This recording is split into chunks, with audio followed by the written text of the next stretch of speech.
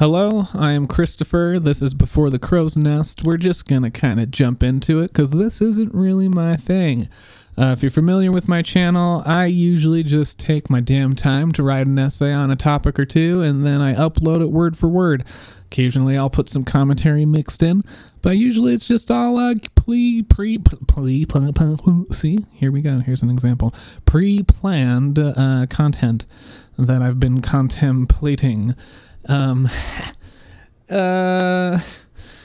then I guess we missed little personal idiosyncratic whatevers like that in this. But anyway, here we are today on thriving. What is it to thrive? And why have I chosen the word thrive? How could I possibly? Why is this in my brain space? Y'all know why. If you're here, if you're in the ex-Mormon community, Mormon Stories podcast, John DeLynn, Jesse Funk, Thrive. There's a lot going on right now. I'm not really here to criticize necessarily, more so observe certain aspects and approach it from a different perspective that I don't think many on that side, or even on my side, as people would frame it, because it's always an us versus them, would define it, if that made sense. And I guess I'll just say that again. There are a lot of us who don't need Thrive, and that's fine. And we know that the people involved with Thrive and Mormon Stories know that we don't need Thrive. But I think for many people on both sides, for podcast communities, I used air quotes. Also, welcome to my forever buffering mind. It runs 1,000,000 miles a minute, but I also have fibromyalgia, and I get pain attacks, and I lose my lexicon for a second. I don't even remember what we were talking about. Welcome to a live session with Before the Crow's Nest. Where was I? Thrive, John, why have we chosen this? I don't know. Let's just move on. I had a point. We'll get to it. The misconceptions. Yes, on either quote-unquote side. And I think the misconceptions are that because we don't need Thrive, we're against Thrive. And that's not true, but I've heard a lot of explanations for why we're not against Thrive and how we want to see Thrive thrive. And there's been a lot of, ideological feedback in certain ways. But I don't even really think that's beneficial. If those of us don't need Thrive, then why are we giving input on how Thrive can thrive? I think it should more kind of be viewed as this. Maybe even those who feel they don't need Thrive don't understand that this is why they don't need Thrive and things like that. And again, this is why I say it's not a criticism. It's an observation. It's something I live, and I feel other people live as well, but maybe don't know how to express, don't care to express, or are too afraid to express, because some of it is a little esoteric. And this is now where we're going to maybe get into examples that I think everyone will understand, since we're coming from ex-Mormonism. First of all, sorry, big breaths. I also struggle to breathe. It's a world of fibromyalgia. The word thrive has a lot of meanings from which it comes, is derived etymologically. And they all have to do with a grasping to one's self, or clutching, taking hold of, seizing. Those are all etymological root descriptions through our human history to describe what it means to thrive. Just a moment. I heard a crash in my house. I'm back, and what do you know? I remember where we left off. So yeah, if you're familiar with other things I've written, seizing and grasping to oneself is a big problem in a lot of ways. And get your mind out of the gutter, y'all. But no, okay. If you're not familiar with things I've said on this already, which is quite a bit, I suggest and hope that y'all would read my most recent essay, The Epistle of Christopher, to the Corporation of the President and to all saints in view of Christ, current and former. I know, long subtitle, but here we are. Gets into a lot of this. It gets into the death of deconstruction, and things we're talking about, clinging to the self, and ideas like that I think are important. Back to Thrive.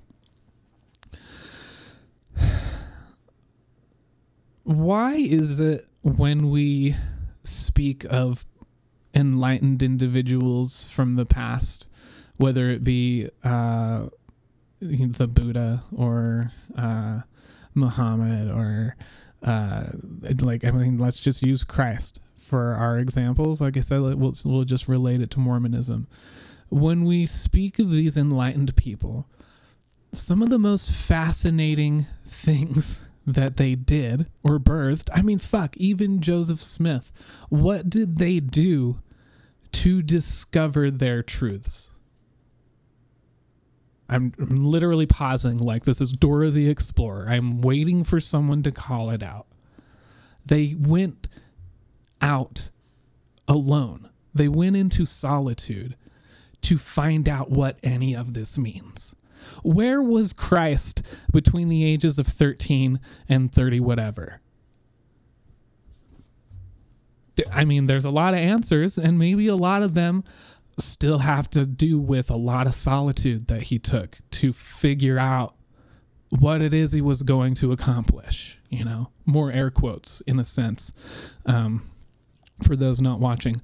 Why did he go out into the wilderness for his 40-day fast?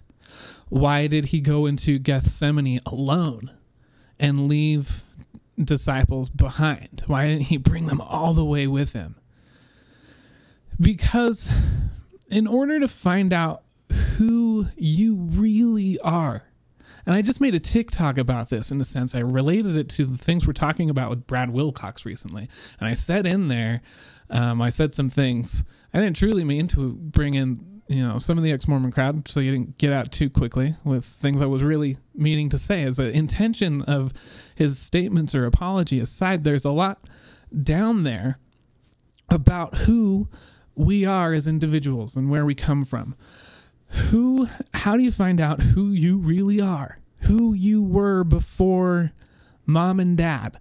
Who you were, though, before mom and dad without putting on that layer of having been told your whole life you lived in a pre-existent sphere with a heavenly father and mother, presumably, and this vast host of all of us before we had to come down to this trial of our second estate. Without any of that, where did you come from before mom and dad? And we can get into the biology of it and be like, we were the fastest swimmers and we gave that egg a hug. And here we are. What is any of that? Who are you? You can't figure any of this out by remaining around everyone else.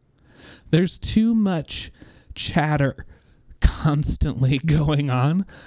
People calling you by your name or a brother and sister and saying we are this ex-Mormon community. Well, you know why we're an ex-Mormon community? Because we were a Mormon community first.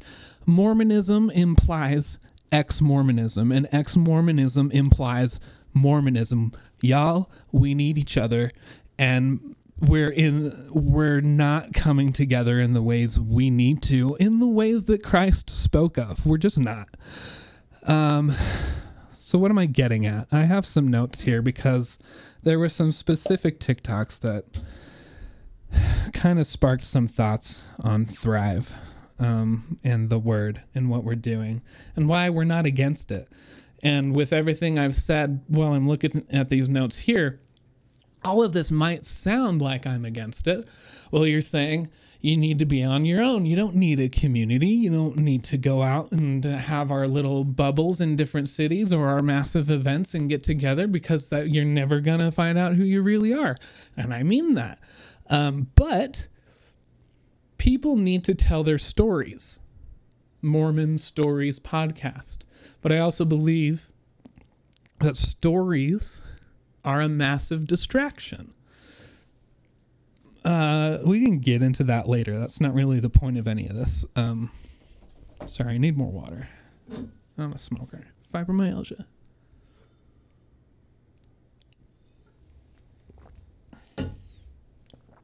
People do need communities. I mean, that's kind of a given. Community and society. We can't have gotten to where we are, as good or bad as you may view it, without community and society. But there still is a lot to be said for not needing any of that for at least a time. And that's why I'm saying I'm not against Thrive or Mormon Stories podcast or any of y'all. Sorry, I'm trying to figure out where I was in my point. I was talking about, why did Christ go out there alone? Because you have to discover who you are in isolation. And that with that isolation, and I said in the epistle too, near the end, I think it was in the benediction, that in a sense, just like Paul said in his epistle to the Philippians, that he has seen as Christ has seen. And I believe in a sense I have too. And in a sense, I believe Joseph Smith did too, and maybe other prophets have too, and some of you have too, and a lot of our holdups are language, and that's another thing we can get into.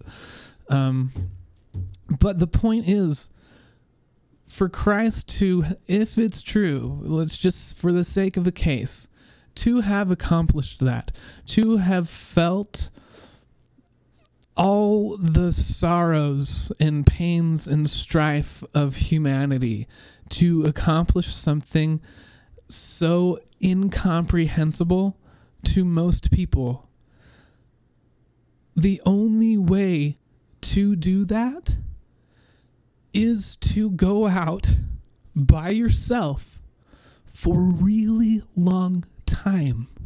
40 days, 40 nights. Whatever it is, from 13 years to 30 some odd years, for a really long time, and see that, first of all, we don't need to thrive. We don't need to survive, because we just are. Christ and his message, whatever it was, didn't need to thrive back then, and he, didn't need to survive. And he knew this because when he went out to discover his real self, he discovered that the real us is. And to undertake all the pains and suffering and sorrows of everyone else, he couldn't thrive. He couldn't cling to himself. He had to be everyone else, as we always are. And if you can't see or understand that, please keep thinking about it. He had to do it that way. He had to leave the disciples behind, because had they been in there, in the depths with him, they would have continued referring to him and asking if he needed help or coming to his aid, instead of allowing him to be there alone, already at their aid, unbeknownst to them, and our aid, unbeknownst to us. So, I don't know, like I said, when I started this, it's just kind of free form, just going for it. A lot of chatter online. A lot of things I could say, but I've already written down and said and uploaded elsewhere. Not said directly to this topic and the, Mormon stories or Thrive, nor is it all directed at, just them. All I'm saying is there is a lot to be said on this topic and what it is many people think they're doing when they're thriving and telling their stories, and deconstructing. But I guess more of the point here, speaking to things that were going on just the past few days on TikTok, mostly in the ex-Mormon community, a little bit elsewhere, is to say continue thriving, continue telling your stories. Honestly, it's a weird thing. Many things go through my head. I'm not sure how to wrap this up. I can't be here wrapping this up and telling this view of it and this side of it unless y'all are over there doing your thing. So keep doing your thing. And a lot of us aren't saying you shouldn't be doing it. A lot of us are just saying it's unfortunately not necessary, especially as a continual day after day, year after year, new religion that it couldn't maybe come. I said earlier that Mormonism implies ex-Mormonism and ex-Mormonism implies Mormonism. I think one thing to consider when we're gathering as ex-Mormons is, honestly, we're really just gathering as Mormons. What do we all have in common? All that Mormon bullshit we were always talking about. We just talk about it a little differently now. And just because we put X on the front of it doesn't mean we're not that anymore. And if you don't see that, then all this deconstruction you're talking about is fruitless. And I have many points as to why deconstruction is dead and it's fruitless anyway. What are y'all doing? That's go read. Anyway. But as I said, continue thriving, continue doing it, because what else can you do?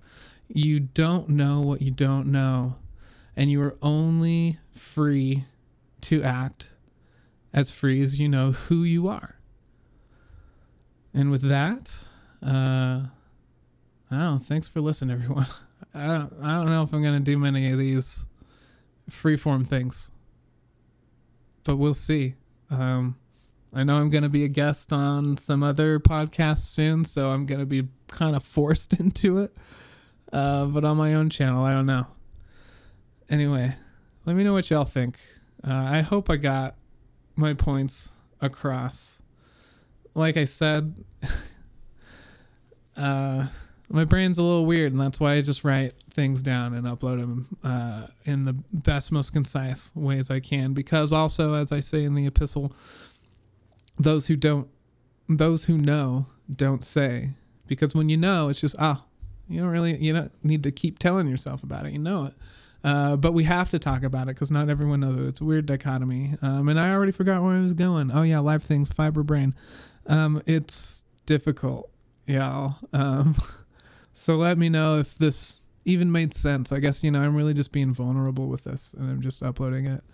I'm obviously going to have to piece it together and edit it, take out weird things. But, I don't know. I'm just going to go for it. Let me know if you have questions. I know some of this, like I said, also in the beginning, can get a little esoteric. Yeah. This has been Before the Crow's Nest. We'll see you next time.